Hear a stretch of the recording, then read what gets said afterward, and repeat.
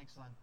So first of all, I want to invite you, if you are feeling like the sun is bearing down on you and you want to make a shift in position, this is probably the right time to do it as we get started with the sermon. I know it doesn't look like any clouds are going to save us for the next 30 minutes, so now's the time to make a shift, and that is perfectly okay. So Psalm 15 is one of our shorter psalms. In fact, it probably is the shortest one we're going to do in this series. And but I wavered between two different titles. So one of them is The Second is Like It, and you'll see what that is referring to soon. The other one, and this is probably the one I've sort of settled on, is Who May Dwell in Your Tent? And in Psalm 15, we're hearing the question raised. Who will God let live in his house and be included as part of his people? In other words, what does God want from his people, from those who've given themselves to him? So I want to start with asking, who would you let live in your house? We have a friend named Yushin, and he is a Chinese international student at Muskingum University down there where we were. And we signed up to be a friendship family for the international students, which meant that we would have Yushin over for dinner, maybe once a month, or take him to Walmart to help him get stuff, and just be a nearby family that can help with some of the stuff that internationals struggle with. And then something happened. Weirdly enough, there was a bomb threat at the university. And so they kicked everyone off campus. Now all the American students had a place to go. They either their own house or a friend's house or something. But here you had a bunch of students from other countries who had nowhere to go. So we ended up with Yushin and a group of other friends who spent the night at our house. And that was interesting. And we got to know them a little bit there. And it was all Chinese students, but I think one was from Japan. And then a little later, so it was only one night, no big deal, but Yushin had a problem. He didn't want to go back to China. It's really expensive to fly back for Christmas break. And no one else was staying on campus, it seemed. So he asked, is there any way, would we be open to the idea of him staying at our house for 4 weeks for the winter break? We had to think about that one.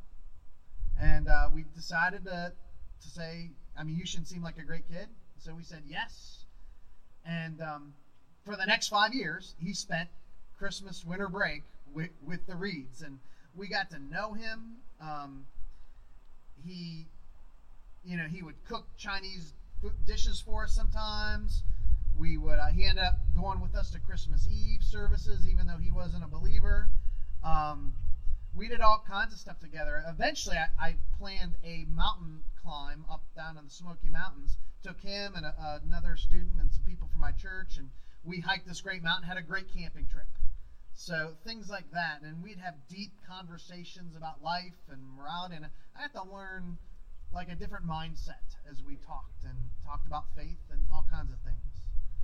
And it was really fun to go see his graduation a few years ago, where he walked the whatever they call that. Anyways, he got a diploma.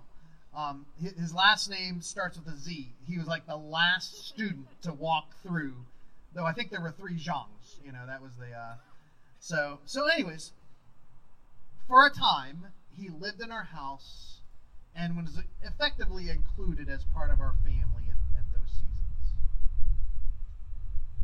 Psalm 15 is built around that one question. Who will God let live in his house and be a part of his family? And then that's verse 1. Verses 2 to 5 is the answer. A bunch of statements that answer that one question. So verse 1, who may dwell in your sacred tent? Who may live on your holy mountain? Those are actually the same question. The way Hebrew poetry works is it would give 2 parallel statements that are very similar to one another, that are effectively asking or saying the same thing. And so the sacred tent refers to the tabernacle. The tabernacle was the tent of worship. Before they built a temple, which Solomon, David's son, would build, they had the tent of worship. And it was set up like the temple would eventually be, but that's where you would go to worship the Lord. That's where they would go for sacrifices. That's where God's presence would dwell in the Ark of the Covenant. And then the second part, who may live on your holy mountain. The city of Jerusalem was built upon Mount Zion. So that's just a reference to living in Jerusalem as part of God's people. Who will live in the house of the Lord, who will be a part of God's people. And so verses 2 to 5, we see the answer. Before we look at the individual answers, I want to step back and consider what they all have in common. They all have to do with how a person acts towards others and how they live within their community. So it's making a clear statement. It matters to God how you treat other people. Now you may be looking at me and saying, yeah, we know that. Like that's an obvious thing. But it wasn't obvious in the ancient world. The pagan religions did not worry too much about how you were in your dealings with others. They didn't tell you to love other people, as the Hebrew scriptures would do. Mostly the pagan religions, it was very important to show respect to the gods. You know, you had to build them a temple and give them proper offerings. As long as you did that, you could treat the people around you however you wanted. That was not important. But the God who revealed himself in scriptures, the God of Jacob, the God of Isaac, the God of Abraham, he cared about how we treat one another. God wants those who are his people to live and act differently than the rest of the world. So that's the first thing I think we see when we look at them. So let's look into the specifics. And I think there's 6 things that matters to God about how you live your life. And the first one is your walk. The walk meaning how you live your day-to-day life out in the world. The one whose walk is blameless, who does what is righteous, who speaks the truth from the heart. To be blameless means no one can bring a charge against you. No one could go to the king and say, this person has done me wrong. So if you're blameless, they can't do that because you have acted rightly. To be righteous simply means you do what is right in your dealings with others. I also note how it says, speaks truth from their heart. That's more than just not lying. You know how you can say something that's technically true and still yet be deceptive? God wants us to not be deceptive, to not trick other people in how we say things and how we respond to them. So that's your walk.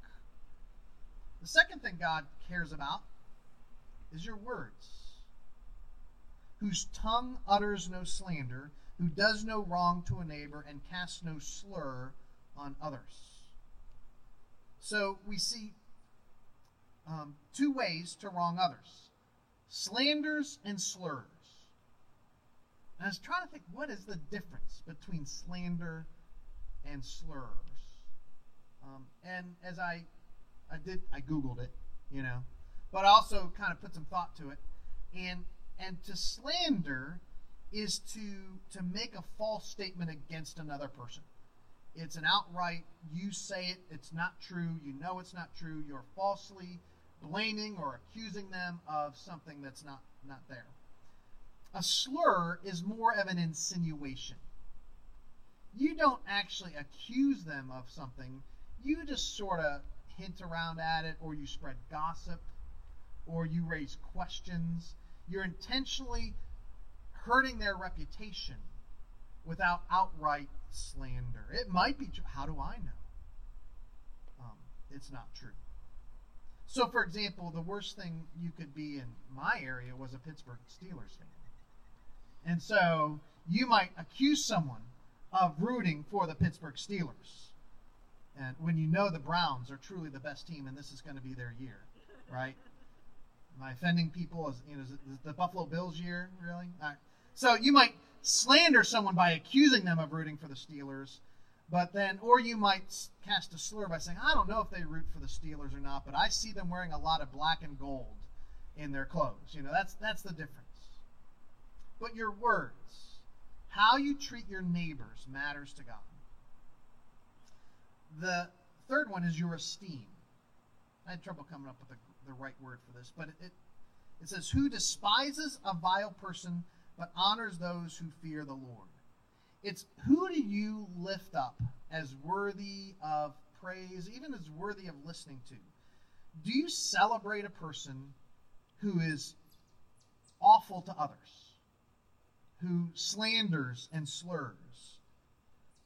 I get a sense in our broader culture right now that people who are on the radio or on TV, so many of them are truly vile in how they treat others, what they say about others. They will make stuff up.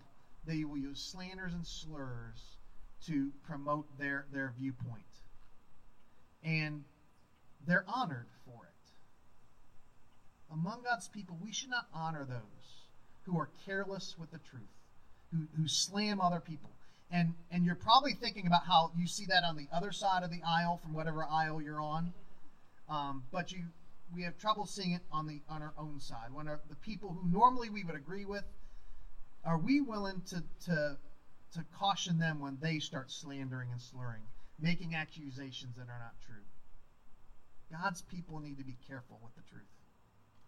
We need to honor those who fear the Lord, who do what's right. The fourth thing God cares about is your commitments. Who keeps an oath even when it hurts and does not change their minds. We are not an oath culture. I've not heard too many people, make oaths like, I swear by Grapthar's hammer, you will be avenged. We don't go around saying that anymore. But the culture in the ancient world very much was an oath culture. And Jesus brought this one up on the Sermon on the Mount. And I think that's why we've kind of avoided formal oaths nowadays. He said, don't use an oath to try to convince people you're a truthful person. He says, if you want to convince someone that you are truthful, do what you say you will do. Simply let your yes be yes and your no be no. Keep your commitments. If you say you'll do something, do it. If you can't live up to it, don't even say you'll do it in the first place. That's what this is about. The fifth one is your compassion. Who lends money to the poor without interest. I can picture in the ancient world maybe farmers living side by side, and one had a tough year the year before, and they don't have enough money to buy the seed to plant for that year. And so a neighbor who's right and good loans them enough to buy the seed so that they can plant, and then when the crop comes in for the next year, their neighbor could pay back and thereby hold on to their dignity. That's what I'm envisioning this saying. Don't take advantage of your neighbor's struggle to get rich even further, causing interest. I don't necessarily think this applies to modern banking. It's not about that or even how to run a business. It's really asking, are you willing to show compassion and care for those around you when they're in need? In some way responding to them and not just writing them off. The sixth thing God cares about is your integrity. Who does not accept a bribe against the innocent. Are you honest in your dealings in work and society? God knows our secrets. He knows the intent of our hearts. Are we going to be honest in how we respond to people? So I've noticed something as a preacher, that when I have something I'm saying, something will happen that week that tests it for me. And God gave me a little test this week. So when we moved, the movers who had packed our fancy TV broke it, like it got shattered, useless. And so we got money to get a new TV, thankfully. So from a local retail institution, I ordered a TV online for pickup, and we ordered it. We went to pick it up. That seemed a little chaotic in the pickup, but that worked. Well, the next day I get an email saying, "Do you still want the product that you ordered?" I'm like, "Well, I picked it up." So I ignored that email. 3 days later, I got an email saying, "All right, we see that you don't want it. We've canceled your order," and they refunded my money back. I'm like, "Woohoo! Yeah!" And then that conscience kicked in. I don't know if I wasn't preaching on this, maybe I wouldn't have even thought of it. But I'm like, I have to tell them, don't I? And so I did. I got online and chatted with one of the representatives and said, "Oh, by the way, actually, I ordered this. I actually picked it up." And he looked up the order number and said, "Huh. Well, I don't know what to do about that. You don't have to pay it back." Yes. So I passed the test, right? But barely. I tell you, friends, I was this close. But God will put those kind of tests in our life to see that does our integrity, or does money matter more to us than our integrity, than our honesty in those kind of situations? Those 6 things matter to God in our life. Those 6 things matter. And it ends with one simple line. I love how short Psalm 15 is. Whoever does these things will never be shaken. Think about what that's promising. It's not saying everything will go well in your life, but it is saying you are putting yourself in the right foundation for good things to happen, that you'll be able to face the struggles in life. In fact, I think it's the same thing Jesus gives at the end of the Sermon on the Mount. If you want a homework assignment, I invite you to do this. Compare Psalm 15 and go read Matthew 5, 6, and 7 and see how many common themes there are between this psalm and what Jesus teaches about how to follow the Lord, how to follow the law. And Jesus ends that Sermon on the Mount, Matthew 5, 6, 7, with a story about a man who hears his word, and it says he's like a man who builds his house on the rock. And such a house can last through the storms. It's built on a good foundation. It's that same idea that when we follow what God says, we put our life on a good foundation and it will not be shaken. So how do we think about this today? How much, in a sense, of God's Old Testament laws apply to us? That is something that Jesus talked a lot about. What does God want from his people now? He put it in terms of what you who follow me and put your faith in me and follow me, what is he expecting of us? And that was actually one of the big arguments between Jesus and the religious leaders of his day, is what it meant to follow the law of God. The opponents of Jesus, the Pharisees, they would have looked at Psalm 15 and said, what says, "Who may dwell in his holy tent?" And they would say, "We can dwell in his holy tent because we keep the law in specificity." And they were so strict in how to follow the law, they made up more laws so that they could follow the law. And they added on to things to make sure and all this stuff. And Jesus came along and he looked them in the eye and said, "You guys are missing the point. You've made the law of God a burden that no one can live up to. You put this burden on the shoulders of regular people, and it keeps them from God. In fact, you're not even able to live up to it. You just pretend to live up to it." That was one of the main accusations Jesus had of the religious leaders, that the law was a burden that kept people from God. And so that's what we're seeing in Matthew 22, when Jesus is in a sense in the argument with his opponents. And one of the Pharisees, comes to him. He's an expert in the law, a lawyer. So he knows, when they say law, they mean God's law. And so he tests Jesus with a simple question. "Teacher, which is the greatest commandment in the law?" What does God really want from us? And Jesus said it's simple. You shall love the Lord your God with all your heart and all your soul and all your mind. This is the first and greatest commandment.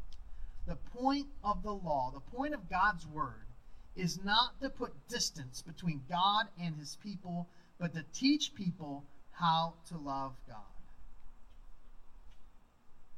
I know sometimes, especially if you're new to it, and maybe you're here and you're just trying to figure out the Bible and church and all that stuff, and there are things in here that can get confusing. Hard to know what it's saying. But I want you to know that when you grasp what's going on in the scriptures, it is God guiding people into a love relationship with himself. That's what God is working towards. He's dealing with people who mess up. And so we see some terrible things happen in the Bible and stories about battles and fights and all that. But his goal, what he's communicating, is how we and God might know and love one another. That's God's plan for our lives. So that's the first point. But what we see in Psalm 15 is there's a corollary, a second part to this. And so Jesus answered the question, right? What's the first and greatest commandment? He goes on, he says, the second is like it. Now, what does that mean? Just to say that. It means it's saying you can't do the first unless you are also doing the second. Right? You can't do the first unless you're also doing the second.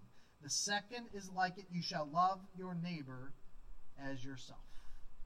In fact, on these two commandments depends all the law and the prophets. Jesus taught that in order to love God, we have to learn how to love the people around us. So 3 points I want to make. First of all, what I've just said. The law was meant to teach us how to love God and love others, because those go hand in hand. Now, people in our world today might say, do you really need to be taught how to love people? Isn't love natural? No. No, it's not. It is not natural to love, not decenter ourselves and look at the interest of others. That goes against the grain of our inner being. That only comes by God's Spirit at work within us. And the Old Testament laws were meant to get us started, to show us the way. Now, sometimes they might seem kind of dated, like this one. If you see your fellow Israelites' donkey and ox fallen on the road, do not ignore it. Help the owner get it to its feet. I've never encountered my neighbor's ox or donkey along the road.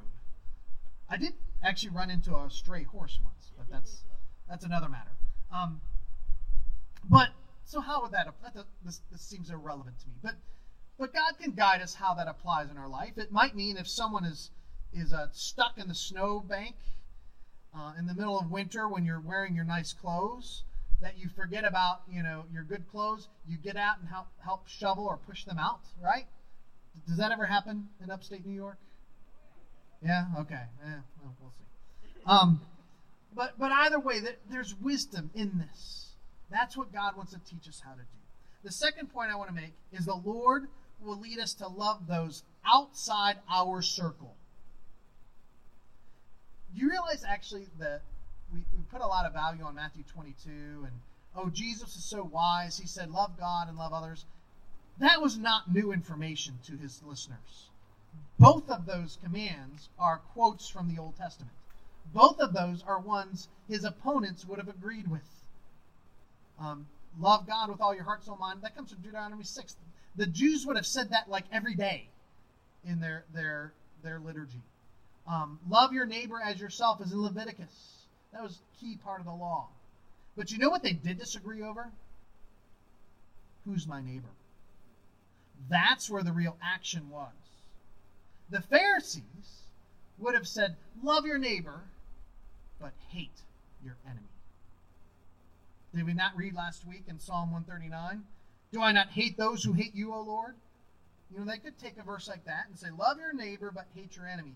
And they would have defined their neighbor as anyone who was a fellow Israelite, a fellow Jew. Where they would have said, but you need to hate the Romans. Or even worse, the Samaritans. So what did Jesus do? He told the story of a Samaritan who showed compassion and mercy to a Jewish man who had been beat up and left by the road. In other words, the Samaritan acted as a good neighbor and loved the Jewish person. So he that's where he's talking about. Now, the Pharisees were actually the liberals of their day. The real strict people were the Essenes. They would have said, love your neighbor but hate your enemy. The Essenes was a group that couldn't get along with anyone, so they moved out into the desert, and they built a whole little community out in the desert. But we know about them because they put their documents inside of pots, and it's because of the Essenes that we have the Dead Sea Scrolls. We have copies of the Bible that date back from the same time as Jesus. And they would have said, to love your neighbor means to love your fellow Essenes, but you need to hate those other Jewish people who are not Essenes. In other words, they would have hated the Pharisees. So they would have agreed with love your neighbor, but it's who they define the neighbor as. But if we follow Jesus, he's going to increase our circle of those that we're called to love. Like I said, he told the story of the Good Samaritan. He also would just ask questions. He said, if you love those who love you, what are you doing that's worthy of a reward? Don't even sinners love those who love them back? He says, if you're friendly to those who are friendly back to you, what are you doing that's of any note? Don't even the pagans, the Romans, do that?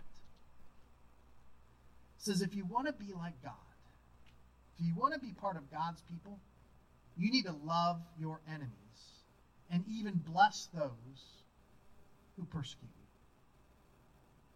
If we follow Jesus, the longer we follow him, the more he's going to lead us to love people who are outside of that natural circle that's easy to love. He's going to lead us to love people who are difficult, who challenge us. The last point I want to make is that honest prayer can empower followers of Christ to put love into action. Prayer can lead us to change us to see how we see ourselves and how we see others. I think a psalm like Psalm 15, we can go through that list and, Lord, how am I doing at these different topics? I want to dwell with you. I want to be one of your people. I want to follow you. And so as we come to the Lord in prayer and the scriptures lead us into prayer, it can change our ability to respond to others. I think so often we think of prayer and we come to prayer with, Lord, help me. Lord, heal me. Lord, protect me. We're either praying that for ourselves or maybe another person. And it is not wrong to pray any of that. In fact, we're supposed to bring those things to the Lord. It's okay to do that. But you need to know God has a greater agenda for your life. Prayer, who sets the agenda for your prayer time? Is it just your needs? Or do you allow God to set the agenda? And in his agenda, he wants his people to learn to become experts at how to love others. The world thinks loving others is easy because they don't really know what love is. They confuse love and sex and fluffy, warm feelings and butterfly kisses and just being nice. They get it all mixed up, and loving others is all this vague idea. And so they think they're loving when they don't even know what love is. When we follow Jesus, we learn his ways. We build our life on the rock that is his words. We need to come and pray because he's going to have something to say to us. He's going to start to speak about how we are putting this into practice. So I want you to think about the 6 things. Your work, your words, your esteem, your commitments, your compassion, and your integrity. Those are 6 areas that God wants to speak to you about how you're living those out. Here's the good news. Philippians 1:6. He who began a good work in you will carry it on to completion until the day of Christ Jesus. He begins a good work in you the minute you say, Lord, I trust you with my life. He begins to work on those areas of our life. He begins to speak into them and show us new things. So my question as we close, and I'll give you a minute to even meditate on this. Out of those 6 areas, which one do you need to hear most from God? Which one does God want to speak to you right now? Your walk, your words, your esteem, your commitments, your compassion, or your integrity?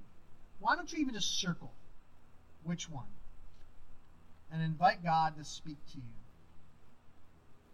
Take a minute before we finish in our worship time. Let's pray.